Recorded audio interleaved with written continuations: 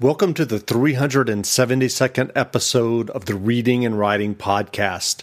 Stay tuned for my interview with Bart Cosco, author of the novel Cool Earth. Stay tuned for the interview.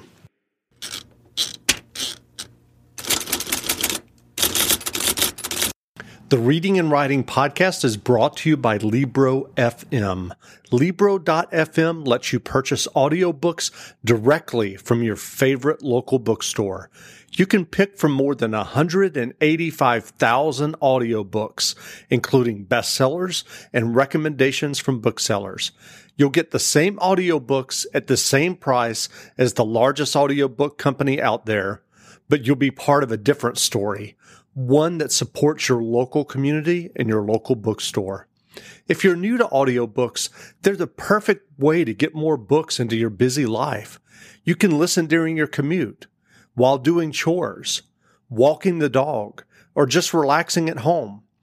All you need is a smartphone and the free Libro.fm app.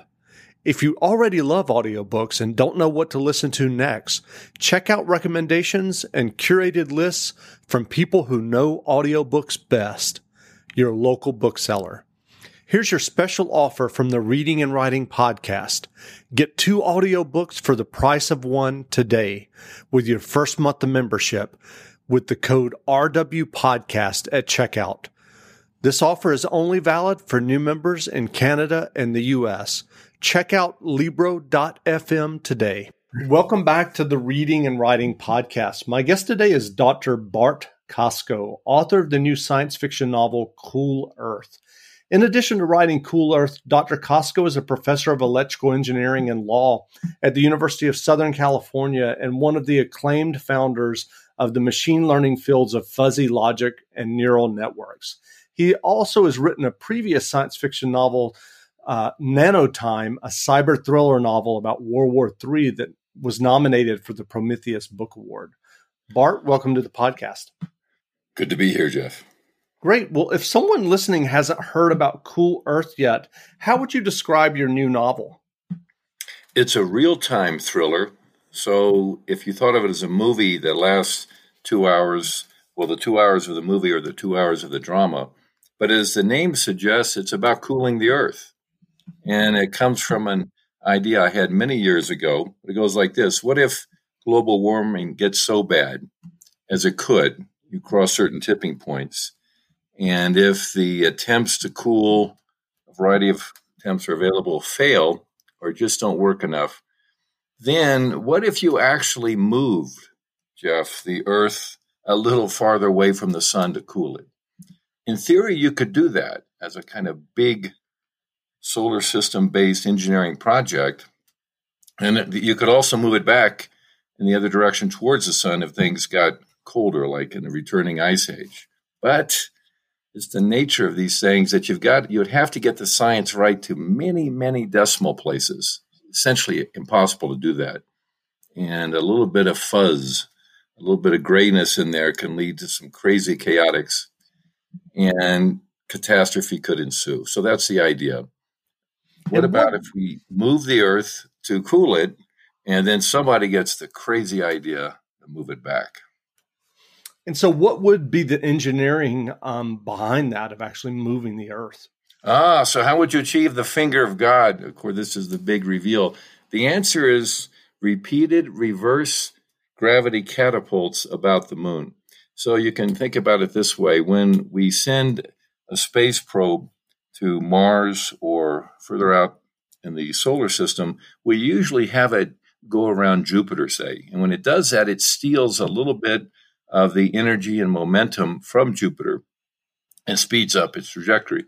The price paid is that Jupiter slows down in its orbit a little bit, maybe a meter or two over a period of 10 million years or something. Now, imagine if you change the scale of these things. So instead of Jupiter, you had the moon, which is vastly smaller.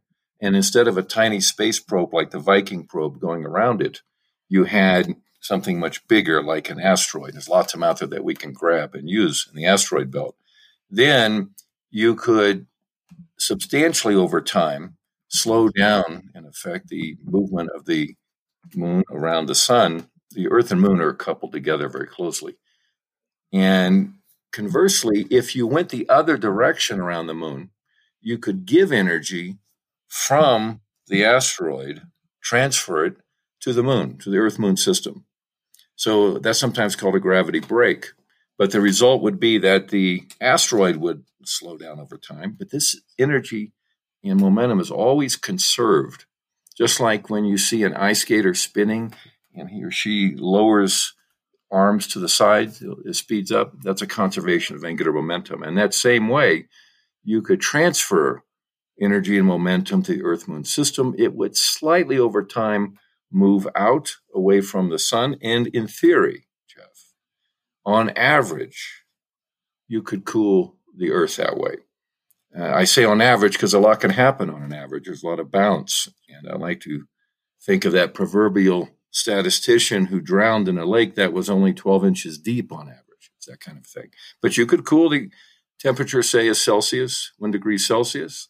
On the other hand, in the course of doing that, like in the novel, Europe may freeze and the Hoover Dam may break and a lot of other things could happen. But in principle, you could cool it by moving away from the sun. Wow. Well, as you explain, your novel Cool Earth takes place 60 years from now, and life on Earth is threatened by global warming. We're currently living through a global pandemic. Are there any connections or similarities to these? There are in a variety of ways, but in the first one, it's just this sense of disaster. And can we achieve a collective decision-making like everyone wearing masks or social distancing or doing something that is in the global good or the communal good, but may not be in your own selfish good? This has always been the problem with any form of government. And the pandemic shows, first in the United States, that you can't just do this in a city or a state. It affects the whole country. It further shows that these countries affect one another. And what we don't have, and I'm not advocating for, but we don't have a world government. I mean, you think we have politics now, Jeff. Can you imagine between Russia and the United States and China what that would be like, jockeying for power? But that would, in principle, be a way to achieve that. In the same way, and it's much more difficult when it comes to global warming and the different kinds of hazards it will create, because with the pandemic, the costs and benefits are relatively short term. With global warming, we're pushing the cost deep into the future. We are all technically free riding, as the economists say, on future generations. Plus, we have the free riding that takes place between different countries and among different countries. So, for example, the United States has been reducing its carbon footprint, its global emissions, whereas China has been greatly increasing them. And there's always this issue. It's trying to reduce them, I should say, China, but it has been increasing them. There's this issue that China can just say, look, you guys go ahead and do the hard work, whether it's carbon reduction or something else to reduce global warming on your end, and we'll just take the benefit and free ride from that. So you get a double form of free ridership with global warming. The immediate issue of one country takes mitigation steps and the other takes none or fewer. And then this overall problem that we have of simply kicking it downstream to the future. Now, we do that in a variety of ways, but when we're burning on the order of 100 million barrels of oil a day, that's a lot of carbon going up in the atmosphere. It's going to stay there for a long time with really unknown effects other than an average warming at some point that's happening. Another thing that we're doing, these are all forms of pollution, is putting millions of tons of plastics into the ocean. By the way, China is by far the biggest doer of that. And then I think after that is Indonesia. And again, in the short term, it's difficult to coordinate that. In the longer term, well, again, you're kicking that downstream. These plastics don't go away. In fact, they deteriorate. And we find increasingly plastic and nanoparticles and fish and a variety of other things. So the pandemic, in many ways, is a warm-up for attempts to coordinate worldwide. It's, to me, far from clear, Jeff, that our current schemes whether the United Nations or otherwise, are sufficient for that. I mean, it's far from clear, if you want to stand back as a social scientist, whether democracy itself scales. That's why it's interesting to watch the difference between the two biggest countries, India and China. India is the biggest democracy in the world with a lot of problems and not very good infrastructure. And China, of course, is an autocracy, but with a lot better infrastructure and a better ability to achieve, let's say, if it wanted to, environmental regulation. Not advocating for autocracy, but it's the world we're in. True. Well, I know you're a distinguished professor at USC of not only computer and electrical engineering, but also law. How did that inform your writing of Cool Earth? In many ways, Cool Earth, you described it, which is correct, as quote-unquote science fiction, but it's that in the literal sense that it's a drama, a very tough real-time drama. Hey, it's the end of the world. And when you write something like that, you have to try to get the facts right. Now, because it takes place in the future, there's a fair amount of extrapolation. This is not a science fantasy novel. And part of that extrapolation has to do with what the law will look like. But on this point more generally, Jeff, if you took a current contemporary novel, a romance novel, a crime thriller, the facts in that novel about the internet, telephone calls, airplanes, would appear as science fiction 100 years ago, even though they're just part of the background causal structure of the story. When we get to something like global warming attempts and mitigation in the future, part of that, as I just said, is this international coordination effort. And one of the things you can do is simply reflect some of the sunlight back. And you don't have to do it worldwide. You can do it at the North and South Poles. You can do it in hot spots, for example, out in the Mojave Desert, at least as an experiment. But if you do that, there will be foreseeable or arguably foreseeable downstream consequences for people in that country and for other countries. So there's a litigation effect. But more than that, and the story itself, which is a very personal story, I'm just giving you the big and causal background. In that story, there are very bad acting teenagers, the result of designer children, the ability to manipulate the genomes, not just of ourselves, but of our offspring. Now, will that be possible under the law? I think so, in the sense that the U.S. Supreme Court has recognized a very broad so-called fundamental right of reproduction. And a good part of that has been involved in the legalization of abortion and gay rights and many other things. But very soon we'll be confronted with the issue of whether a child has to have two parents. A child could have three or more. So how could that be? The reason is a child statistically is an average of the parent's genome.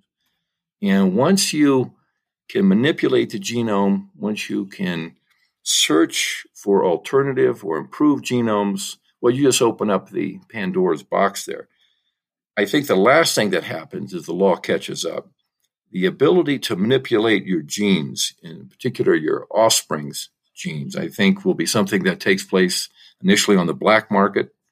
We have what's called the CRISPR technology out there now, initially for the best of intentions, as is usually the case with technology, to reduce, for example, possible forms of cancer, other health effects. But you know what's going to happen, Jeff. People are going to want to design themselves, and at least partially, and their offspring to look better, stronger, and the like.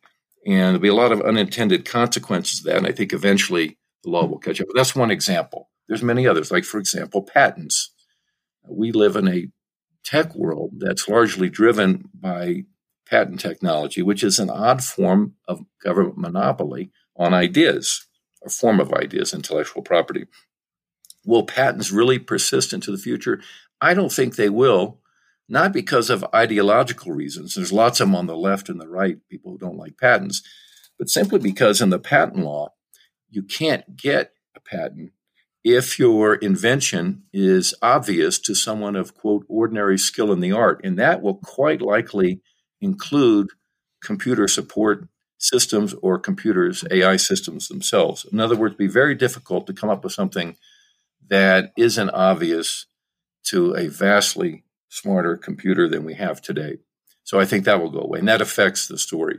But a key one is this business about designing your genes, modifying your genes. So here's a consequence of that. Let's suppose parents A and B, or A, B, and C, want to not just combine their genomes to produce an offspring in an average weighted way, but they want to add in the genome, at least part of it, of the latest celebrity. Let's pick on Tom Cruise. Now, Tom Cruise has a legal right of publicity. I'm sure he'll have more rights as this goes downstream. And on the one hand, he could intercede to stop, I would think, someone from, in effect, creating children based on his genome or an approximation of his genome. On the other hand, it's not hard to imagine, especially if you've ever met with a Hollywood talent agent, that at least some celebrities could, quote unquote, monetize some of their image and license portions of their genome or portions of. Ohio, ready for some quick mental health facts? Let's go. Nearly 2 million Ohioans live with a mental health condition. In the U.S., more than 50% of people will be diagnosed with a mental illness in their lifetime. Depression is a leading cause of disability worldwide. So why are some of us still stigmatizing people living with a mental health condition when we know all of this? Let's listen to the facts and beat the stigma. Ohio, challenge what you know about mental health at beatthestigma.org. Of themselves, if you like. And even those are all possibilities for the future, and I think we'll confront them very quickly when we have gotten to the point of programming genomes as easily as we can program software. We're not there yet, but we're getting very close to that. We also have very powerful search algorithms in computer systems looking to give us low-cost solutions. Well, a low-cost solution would be a genome, a version of you that is much less likely to get cancer or Parkinson's disease or things like that. And that requires an immense amount of search, and the most likely candidate for that is something called quantum annealing. It's a form of quantum computing. If you're interested, you can go to my webpage. I just published a paper on it, Physical Review, in November. And in fact, USC is filing a patent on some quantum annealing. So these sorts of issues, the law of patents, the nature of identity, of reproduction, and the effect you have on your neighbors locally and globally are all legal issues. And so it's a natural thing to do to speculate on that, just as I do with the different technologies involved, likely in 2080 for vision and memory and recall and space-based engineering. Great. Well, what are your earliest memories of reading in books? Well, that's a tough one. For me, I tried to write a book before I could write.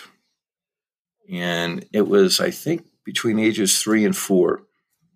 My brother and I were very much into rockets. This is the very early 60s. We were in the space race with the Russians, and my father showed us how to launch what are called Estes rockets. I don't even know if that's still possible or legal.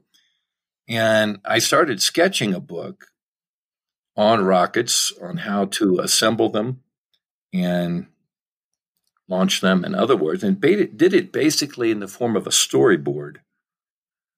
And finally, I learned, I guess I was 5, through the usual books, See John with the Wagon, and I picked up reading very quickly.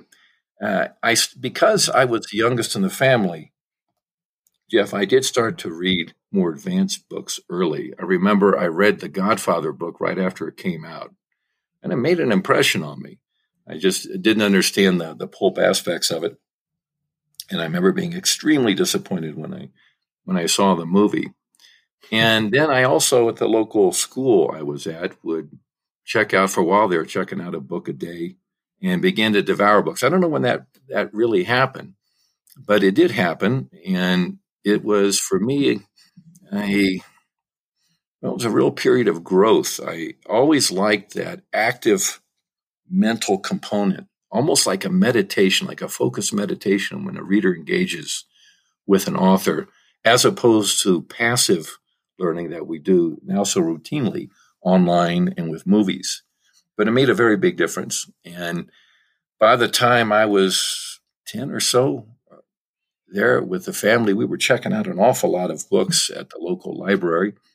And to this day, in fact, I'm sitting now surrounded by a pile of books.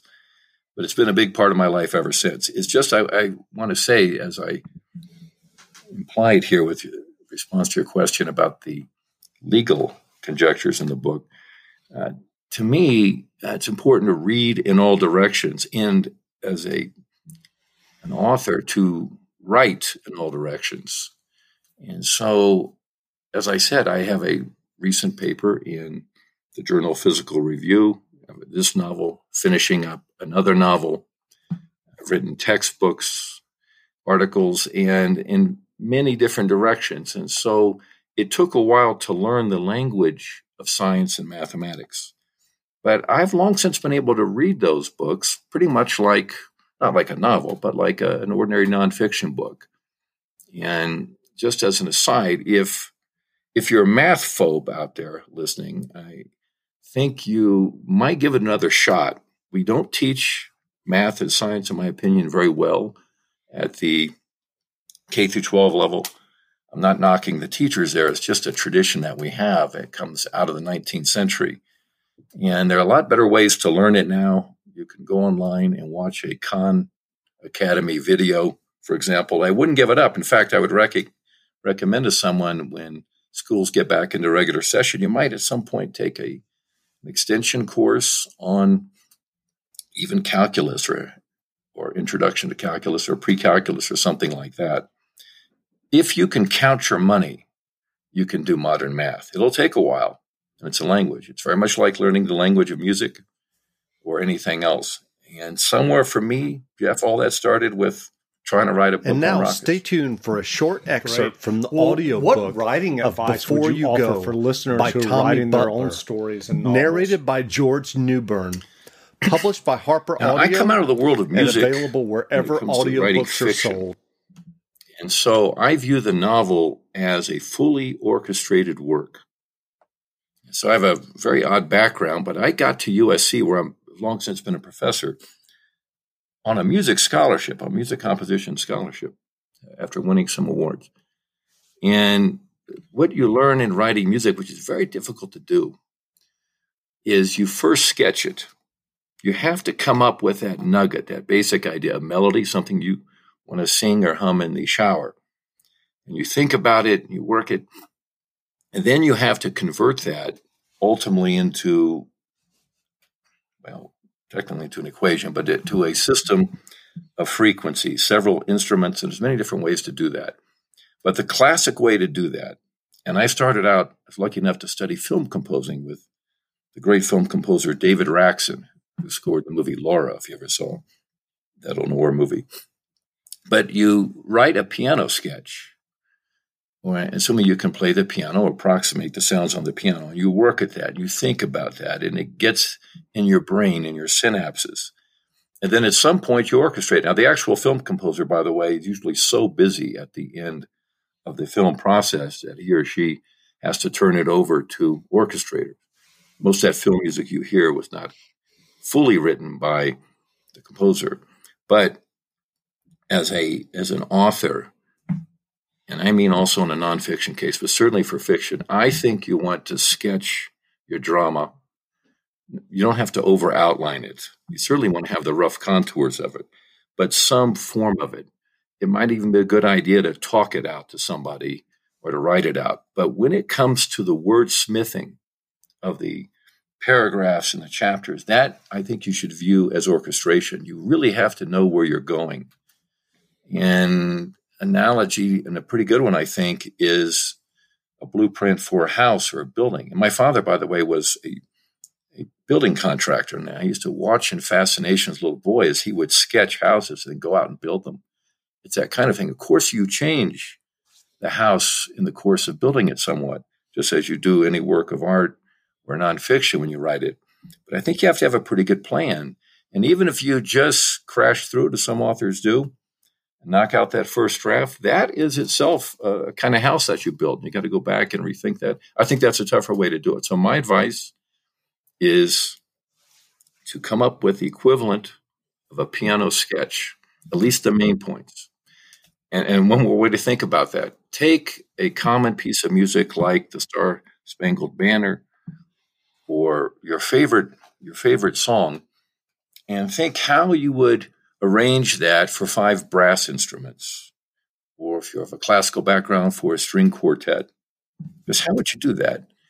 And you could take a very simple theme, or how would you do it for a full orchestra? Even if you don't know how to write for orchestra, you could sketch it. You could say, I want the winds doing something here and a harp doing this at this moment, and so forth. And that's where you're going to go. And there's many different ways to go with that. And when you sit down to actually write out the first draft or the final draft or the 50th draft here, one question is, would that draft really be different had I done it on a different day? And I think quite often the answer is yes. I'm the kind of writer, Jeff, who goes over it so many times that I think the answer in my case is no. And so I've worked on it. I've thought about it. In the case of Cool Earth, it grew out of a short story I published many, many years ago and had a chance to think about and develop and going hiking out. I live out in the mountains outside of Los Angeles, which are a stand-in for the Mount Whitney setting of the novel Cool Earth. And when over in my head, I would dream about the characters, get to know them. And then when I wrote the first draft and other drafts, the orchestration, I came back to it. It is what I would call invariant. I just got to the point where I couldn't change it anymore and then still set it aside and then came back all the other revisions that go on and iterations with agents and editors and things like that. So I take a long time in doing that. That may be more than most authors do. But I think it's a practical way to do it. My last point on this, to take a musical analogy again, is when you come up with a musical idea, you have to ask yourself, at least I did as a young composer, is this big enough for a string quartet? Is this only good enough for a violin and piano sonata? Would it work for a small orchestra? Or do I have something that's big enough, substantial enough, that would justify a symphony? If you're writing a novel, I think the answer should be at the symphonic level. It's got to be big, not in a plot premise, but in terms of, in your mind, a result. Otherwise, it might be best to keep it first at the level of a short story and come back to it later. So what novels or nonfiction books have you read recently that you enjoyed?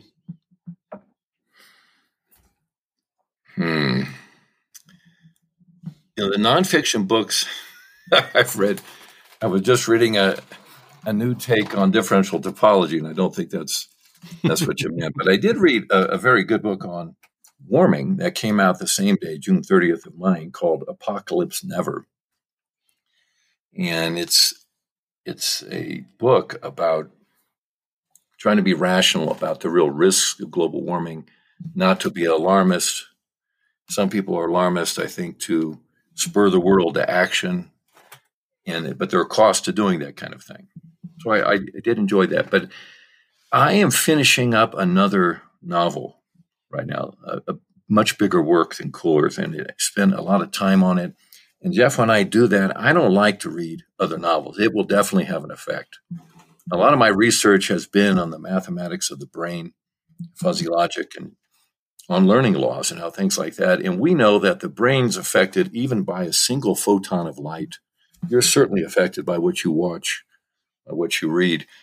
So I think it's a very risky business for an author when he or she is orchestrating, in the sense I just said, really doing the wordsmithing of the final or near final or penultimate versions of a novel, to be reading someone else's novel. Sure. I would save that till later. Well, where can people find you online if they'd like to learn more about you and your novels? You can just go to my website at USC or type in the name Bart Costco. I do post a lot of content there, and for the first time, I've posted some videos of some technical talks at the big artificial intelligence conference, actually, we had last week, nominally in Glasgow, Scotland, but it was all done by Zoom. And there are links there to the books and to different kinds of essays and op-eds. Like I say, I write a lot of things. And each piece of content there is what I consider a result, just like I consider a Cool Earth result. I thought it was a pretty good idea earlier on. It began as a short story. I tell the story in the preface to the novel that I got some assistance from the great science fiction writer Sir Arthur Clarke. And so I dedicated the novel to him. And I thought there was enough substance there over time that it did evolve all the way out to a novel, to a real-time novel, which, by the way, Jeff, is part of something a writer has to address with a novel of when do you start the story and when do you end it? And I think the answer to that is you start as late as possible, what the old silent filmmakers used to call burn the first reel, in the sense that you can walk into a movie and kind of catch it and pick it up. And then you end it as soon as possible. Start as late as possible, end as soon as possible. The other problem I have in general with drama is the time break, when the characters in the character web take a pause, go to sleep, leap ahead 6 months. And I think the tighter you can bring that drama down, almost to a stage play, the better it is and the more realistic it is. And the logical limit of that is a real-time story. It's not easy to do, and it takes a great deal of planning, I think, to have it worked out. If you just think about movies, there aren't many real-time movies you can think of. High Noon was one. Dr. Strangelove was Kubrick's real-time movie. And Rope was Hitchcock's movie. You have to have all your ducks in a row in order to do that. But it's something to think about. I know the screenwriters in Hollywood will go out of their way to take the so-called time lock. If it's 4 days of a story, to try to reduce it to 2 and something like that. But in any event, Cool Earth, the novel, the short story was published many years ago. Novel is available, and there's a link to it, for example, on my webpage, also to my other books, including previous nonfiction books like Fuzzy Thinking and Heaven in a Chip. Great. Well, again, we've been speaking with Dr. Bart Costco, author of the new novel, Cool Earth. The novel is available now, as he just mentioned, so go buy a copy. And Bart, thanks for doing this interview. Thank you, Jeff. Enjoyed it. Great. Thanks a lot.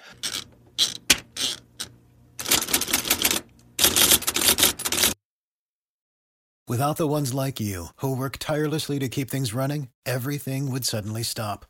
Hospitals, factories, schools, and power plants, they all depend on you. No matter the weather, emergency, or time of day, you're the ones who get it done. At Grainger, we're here for you with professional-grade industrial supplies.